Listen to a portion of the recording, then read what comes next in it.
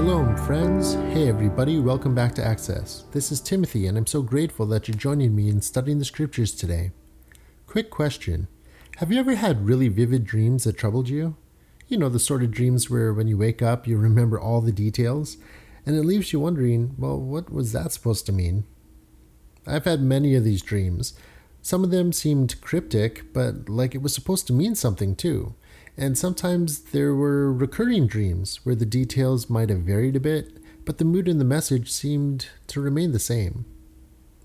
When I was still in my early teen years, at about 12 or 13, I had a profound curiosity about dream analysis and dream interpretation. I'd share my dreams and speak with psychiatrists and psychics, mentors and mediums, therapists and theologians, and I read several books and studied dream analysis for myself.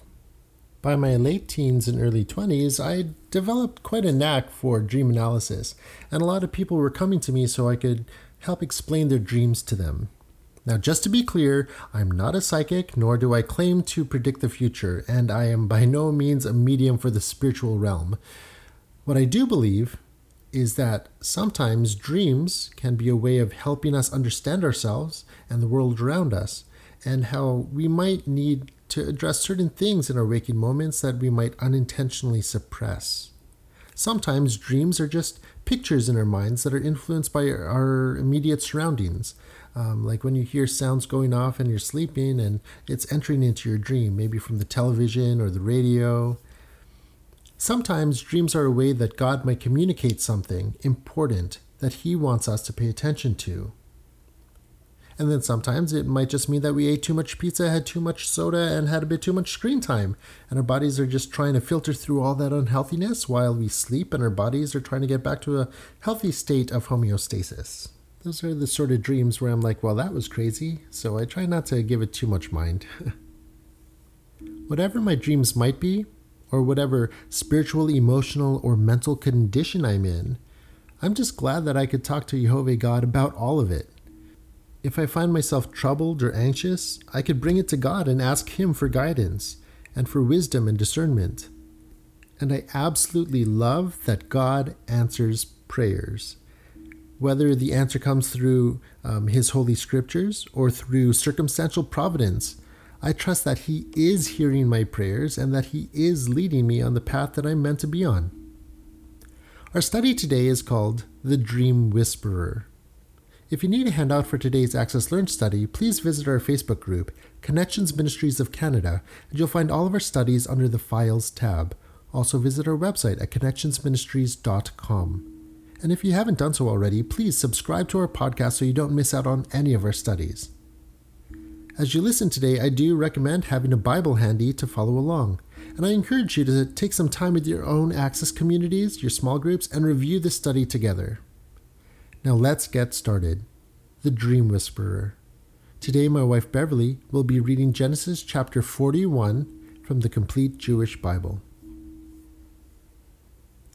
At the end of 2 years, Pharaoh had a dream. He was standing beside the Nile River, and there came up out of the river 7 cows, sleek and fat, and they began feeding in swamp grass. After them there came up out of the river 7 more cows, miserable-looking and lean, and they stood by the other cows at the edge of the river. Then the miserable-looking and lean cows ate up the 7 sleek fat cows. At this point Pharaoh woke up. But he went to sleep again and dreamt a second time. 7 full ripe ears of grain grew out of a single stalk. After them 7 ears, thin and blasted by the east wind, sprang up, and the thin ears swallowed up the 7 full ripe ears. Then Pharaoh woke up and realized it had been a dream. In the morning he found himself so upset that he summoned all the magicians of Egypt and all its wise men. Pharaoh told him his dreams, but no one there could interpret them for him. Then the chief cupbearer said to Pharaoh, "Today reminds me of something wherein I am at fault." Pharaoh was angry with his officials and put me in the prison of the house of the captain of the guard, me and the chief baker. One night both I and he had dreams, and each man's dream had its own meaning. There was with us a young man, a Hebrew, a servant of the captain of the guard, and we told him our dreams, and he interpreted them for us. He interpreted each man's dream individually, and it came about as he interpreted to us. I was restored to my office, and he was hanged. Then Pharaoh summoned Yosef, and they brought him quickly out of the dungeon. He shaved himself, changed his clothes, and came to the Pharaoh. Pharaoh said to Yosef, I had a dream, and there is no one who can interpret it, but I've heard it said about you that when you hear a dream, you can interpret it. Yosef answered Pharaoh, It isn't me.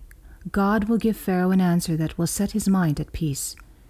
Pharaoh said to Yosef, In my dream I stood at the edge of the river, and there came up out of the river 7 cows, fat and sleek, and they began feeding in the swamp grass. After them there came up out of the river 7 more cows, poor, miserable-looking and lean. I've never seen such bad-looking cows in all the land of Egypt. Then the lean and miserable-looking cows ate up the first 7 fat cows. But after they had eaten them up, one couldn't tell that they had eaten them, because they were as miserable-looking as before. At this point I woke up, but I dreamed again and saw 7 full, ripe ears of grain growing out of a single stalk. After them 7 ears, thin and blasted by the east wind, sprang up, and the thin ears swallowed up the 7 ripe ears. I told this to the magicians, but none of them could explain it to me. Yosef said to Pharaoh, The dreams of Pharaoh are the same.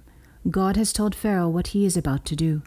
The 7 good cows are 7 years, and the 7 good ears of grain are 7 years. The dreams are the same. Likewise, the 7 lean and miserable-looking cows that came up after them are 7 years, and also the 7 empty ears blasted by the east wind. There will be 7 years of famine. This is what I told Pharaoh. God has shown Pharaoh what he is about to do. Here it is. There will be 7 years of abundance throughout the whole land of Egypt. But afterwards there will come 7 years of famine, and Egypt will forget all the abundance. The famine will consume the land, and the abundance will not be known in the land because of the famine that will follow, but it will be truly terrible. Why was the dream doubled for Pharaoh? Because the matter has been fixed by God, and God will shortly cause it to happen. Therefore, Pharaoh should look for a man both discreet and wise to put in charge of the land of Egypt. Pharaoh should do this, and he should appoint supervisors over the land to receive a 20% tax on the produce of the land of Egypt during the 7 years of abundance. They should gather all the food produced during these good years coming up and set aside grain under the supervision of Pharaoh to be used for food in the cities, and they should store it. This will be the land's food supply for the 7 years of famine that will come over the land of Egypt, for that the land will not perish as a result of the famine. The proposal seemed good both to Pharaoh and to all his officials. Pharaoh said to his officials, Can we find anyone else like him? The Spirit of God lives in him. So Pharaoh said to Yosef, Since God has shown you all this, there is no one as discerning and wise as you. You will be in charge of my household. All my people will be ruled by what you say. Only when I rule from my throne will I be greater than you. Pharaoh said to Yosef, Here, I place you in charge of the whole land of Egypt. Pharaoh took his signet ring off his hand and put it on Yosef's hand, had him clothed in fine linen with a gold chain around his neck, and had him ride in his second-best chariot, and they cried before him, Bow down! Thus he placed him in charge of the whole land of Egypt. Pharaoh said to Yosef, I, Pharaoh, decree that without your approval no one is to raise his hand or his foot in all the land of Egypt. Pharaoh called Yosef by the name Zaphnath-Paneach, and gave him as his wife Osnath, the daughter of Potipherah, priest of On. Then Yosef went out through all the land of Egypt. Yosef was 30 years old when he stood before Pharaoh, king of Egypt. Then he left Pharaoh's presence and traveled through all the land of Egypt. During the 7 years of abundance, the earth brought forth heaps of produce. He collected all the food of these 7 years in the land of Egypt and stored it in the cities. The food grown in the fields outside each city he stored in that city. Yosef stored grain in quantities like the sand on the seashore, so much that they stopped counting, because it was beyond measure. 2 sons were born to Yosef before the year of famine came. Osnath, the daughter of Potipherah, priest of On, bore them to him. Yosef called the firstborn Manasseh, because God has caused me to forget all the troubles I suffered at the hands of my family. The second he called Ephraim, for God has made me fruitful in the land of my misfortune. The 7 years of abundance in the land of Egypt ended, and the 7 years of famine began to come, just as Yosef had said. There was famine in all lands, but throughout the land of Egypt there was food. When the whole land of Egypt started feeling the famine, the people cried to Pharaoh for food, and Pharaoh said to all the Egyptians, Go to Yosef and do what he tells you to do. The famine was over all the earth, but then Joseph opened all the storehouses and sold food to the Egyptians, since the famine was severe in the land of Egypt. Moreover, all countries came to Egypt to Joseph to buy grain, because the famine was severe throughout the earth. Before we get into observing this passage more closely, I would just like to take a moment to put this account in its proper historical context. Because yes, this is a historical account. Just a quick recap from our last study. During this time of Joseph, Egypt was ruled by Semites, descendants from Noah's son Shem. The Pharaoh of Egypt at the time Joseph was made ruler in the land was not Egyptian. And for about a 150-year period, all the official government records seem to have ceased recording Egypt's history. This would have made sense because kings and pharaohs, they didn't typically record defeats and times of subjugation for their histories.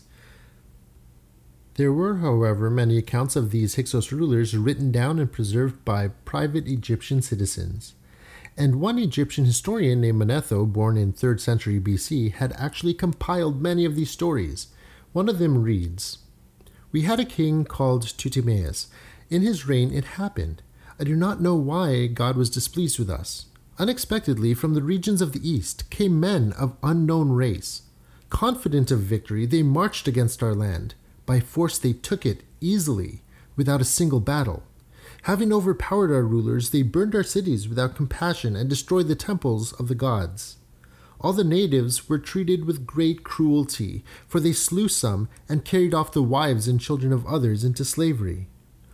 Finally, they appointed one of themselves as king. His name was Seleucus, and he lived in Memphis and made Upper and Lower Egypt pay tribute to him.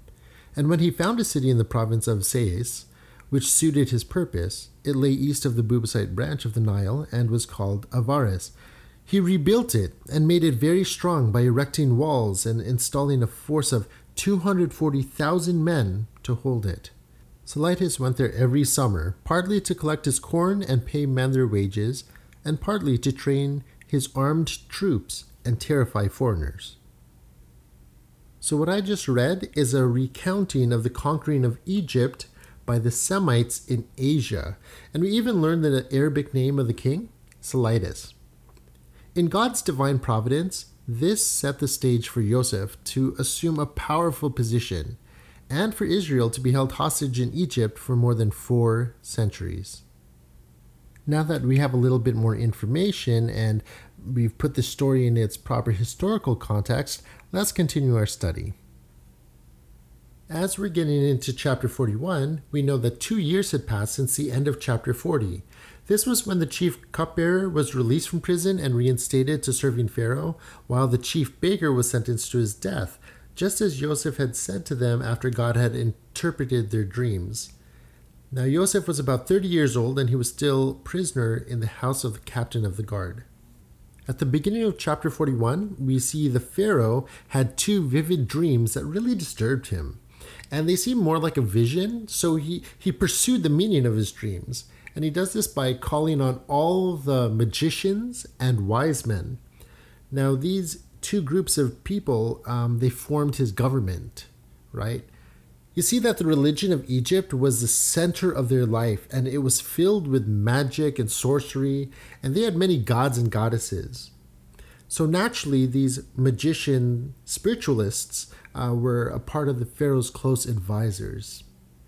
The second group of people, the wise men, they did not represent the spiritual realm. These were Egyptian intellectuals that represented the worldly knowledge and science that had been developed to a high level in Egypt. So Pharaoh calls on all the magicians and wise men and tells them his dreams. Now imagine how frustrating this must have been for the Pharaoh when none of them were able to understand the meaning of his dreams. This unsettling situation seemed to somehow prompt the memory of the chief cupbearer, who reluctantly steps forward and informs Pharaoh of a young Hebrew prisoner who 2 years earlier had accurately interpreted the dreams of himself and the now executed chief baker.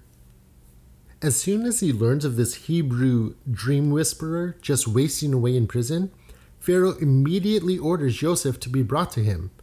So without delay, they release Joseph from the dungeons, and he gets himself fixed up in prized, clean-shaven Egyptian style. After 4 years as a prisoner, Joseph better have a proper appearance if he's going to stand before the Pharaoh. Let's look at verse 15. Okay, so Joseph is brought before Pharaoh, and they meet, and Pharaoh says, "Listen, I've had these dreams, and nobody could tell me what they mean. But I've heard that if you hear a dream, you can interpret it." Okay, so this was the reason that Joseph was brought here. He could have easily claimed this reputation as a dream whisperer for himself. But once again, notice that Joseph is careful not to take any credit for himself, and he honestly replies, "It isn't me. God will give Pharaoh an answer." You see, these dreams that Pharaoh had were prophetic dreams of holy truth. There was no way that the use of worldly knowledge and false religion from these wise men and these magicians could ever really reveal the meaning of this God-given holy truth. Only the children of God, in spiritual union with the Father, can know the truth. And here Joseph is ready to lay out this truth for Pharaoh. The first thing is that these dreams, they were from God. And the next thing was that both of these dreams were concerning the same matter of a great famine. I find it interesting that there were two dreams where one concerned livestock and the other one crops. So both major food elements of the food supply were going to be affected by what was coming. Notice a pattern here that reveals the way that God operates. He didn't bring judgment without sufficient warning for those who would pay close attention and listen carefully to him. So he was allowing this exceptional abundance for 7 years before the 7 years of the extreme famine. So after Joseph relays the interpretation of Pharaoh's dream from God, we see in verse 33 that he's telling Pharaoh to look for a man that's discerning and wise and put him in charge over the land of Egypt. After that, he goes on to offer advice on how he should govern everything. Essentially, he's telling him, Pharaoh, make it a law that in the next 7 years, that all throughout Egypt, 20% of all the produce should be stored away for the day 7 years in the future when it's going to be needed. Rather than living beyond our means now during the years of unusual plenty, we need to be wise and use that time to prepare for what's to come. Now, consider what this Semite-heathen Egyptian pharaoh king man was facing in this moment. He had just received news that the next 7 years would be great, but then the next 7 years would be absolutely dreadful. And what were all the Egyptian servants thinking? A Semite ruler and a Hebrew slave scheming to take 20% of the crops during times of abundance? Where did this guy come from?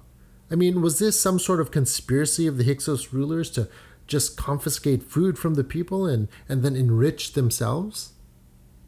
Well, it doesn't seem like Pharaoh was too concerned with what anybody else thought. He seemed most concerned with the interpretation he just received from God through Joseph about the dreams he had received from God. He was paying attention to what God was saying to him. Now, this is a good point in the story to pause. The situation that God had created here with Pharaoh's dreams and their interpretation and their warnings is very relevant to us today. Now, if you have your Access Learn handouts handy, take a peek at the sidebar for some discussion questions about the last days. Would we have the faith to do what this heathen Pharaoh was about to do?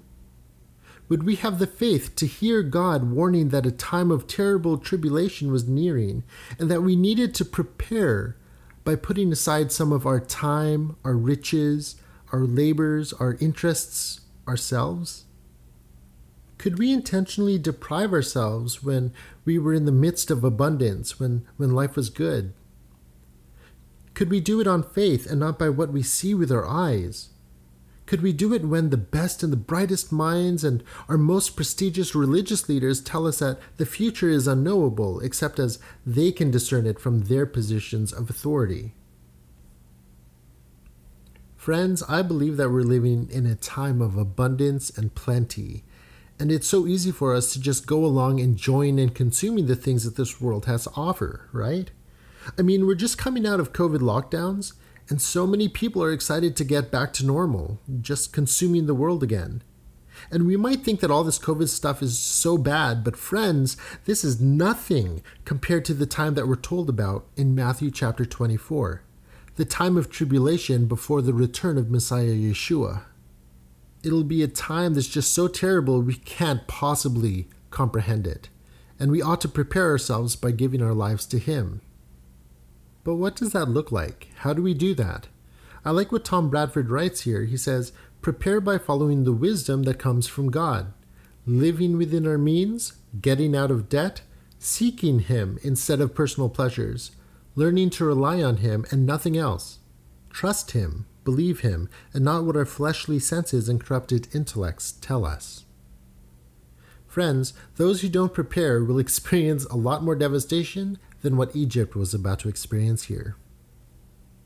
So back to the lesson, we got to give Pharaoh credit here for being a leader that takes action, right? Instead of sitting on the news and waiting until things get really bad before he does anything. And we see that he takes Joseph very seriously and he follows his advice immediately. Of course, there's nobody better to carry out the plan than the man that God sent to deliver the message, Joseph. So this Hebrew slave, he's taken from the dungeons and he's anointed as a ruler of all Egypt. And the only higher authority in Egypt was Pharaoh himself. Man, what a journey Joseph's been on up to this point, hey? Let's look back. First, his dreams got him into trouble as a teenager as it made him highly unpopular amongst his brothers who wanted to kill him, but God spared him and instead his brothers sold him as a slave. Next, he rose to a high position as chief steward in Potiphar's house, until a woman tells a lie about him and he gets thrown into prison. God was with him and he found favor with the prison guard, and Joseph becomes overseer of the other prisoners. After being in prison for 2 years, God gave prophetic dreams to 2 fellow prisoners, and then God gave Joseph the interpretation of those dreams, giving him an opportunity to be recommended to the Pharaoh, but he was forgotten about and left in prison for another 2 years. God gives Pharaoh prophetic dreams, and then God gave Joseph the interpretation of those dreams. So Joseph goes from zero to hero, from a prisoner slave to the second in command over all the land of Egypt. Why? Because God was with him, because God made it so. This is God's divine providence at work. In order to make everything official, a ceremony was held so that all of Egypt would know of Joseph's position over them. And there, Pharaoh calls Joseph by the Egyptian name Sephnat-Paneah. Now, Sephnat means he who is called, and Paneah was a common Egyptian word for life. So essentially, his new name was Sephnat-Paneah, meaning he who is called life. And it just made sense that the second in command over all Egypt would have an Egyptian name, right? And to seal his appointment and make it permanent, Pharaoh also gives him a wife named Osnat. And all that verse 47 tells us is that Osnat is the daughter of Potipharah, a priest of On. Now, why is this significant? Well, On would later become known as Heliopolis, the city of the sun god Re. And Re was the highest Egyptian deity. So this union was a high-profile union and wasn't to be taken lightly. After the ceremony, Joseph begins his travels across Egypt and he sets up the grain storage system. And this was going to run over the next 6 years of abundance before the famine was due to hit. And as those 6 years pass, Joseph has 2 sons by Osnat, his Egyptian wife. And we're told here in Scripture that their names are Manasseh and Ephraim. Now these are their Hebrew names, not Egyptian. Manasseh means causing to forget, and that would be because Joseph was putting his old life behind him and he had joined his new life here in Egypt. And Ephraim means fertile or fruit, as in abundance. Now, the custom in those days was that the mother's nationality would determine that of the children. It's interesting that we're given their Hebrew names and not their Egyptian names, but they must have had Egyptian names. Keep in mind that Joseph's father Yaakov had no idea that he had these 2 Egyptian grandsons. Now take a mental note here of Osnat, Manasseh, and Ephraim. They were all Egyptians, considered Gentiles. They weren't Hebrews. And this is going to become obviously significant toward the end of Genesis when Yaakov gives his pronouncements and his blessings over all the tribes of Israel. And here we are at the end of chapter 41, where the 7 years of abundance had ended and the famine had begun, just as the dream whisperer had said it would. We're told in verse 56 that Joseph opens up the storehouses and sold food to the Egyptians. So all this stored up grain, it was rationed and sold. It wasn't just given away.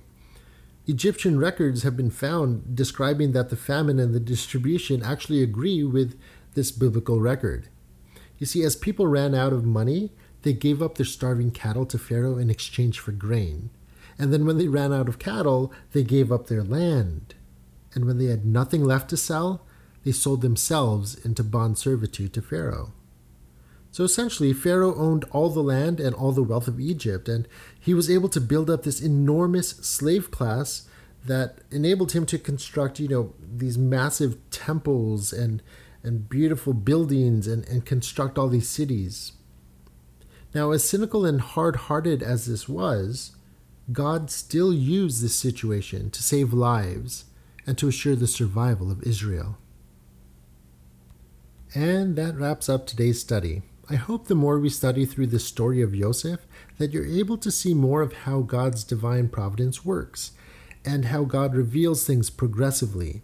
Now, we might not see the whole picture of God's plans in our current situations, but we can learn to trust that He is always working out His divine will. Amen? Friends, I hope you prayerfully read through these passages again at your own pace and ask God to reveal the message of His truths that He has for you to discover. I strongly recommend that you take time to gather with your own Access communities and review these studies together and share what God's Spirit has been revealing as you read His Holy Scriptures. Now, before I let you go, just a few things that you could discuss with your own Access groups this week. Do you think it was easy or difficult for Pharaoh to listen to Joseph's advice? How do you respond to God's warning of a time of tribulation? See Matthew 24. And how will you prepare yourself for Yeshua's second coming? Friends, thank you so much for joining us for today's Access Learned study. As always, it's such a joy to be able to get around God's Word and learn more about His plan and His purposes, and about His amazing love and His promises. I'm so excited to see where He'll lead us next. May the grace of our Lord Yeshua and the shalom of God our Father be with all. Amen.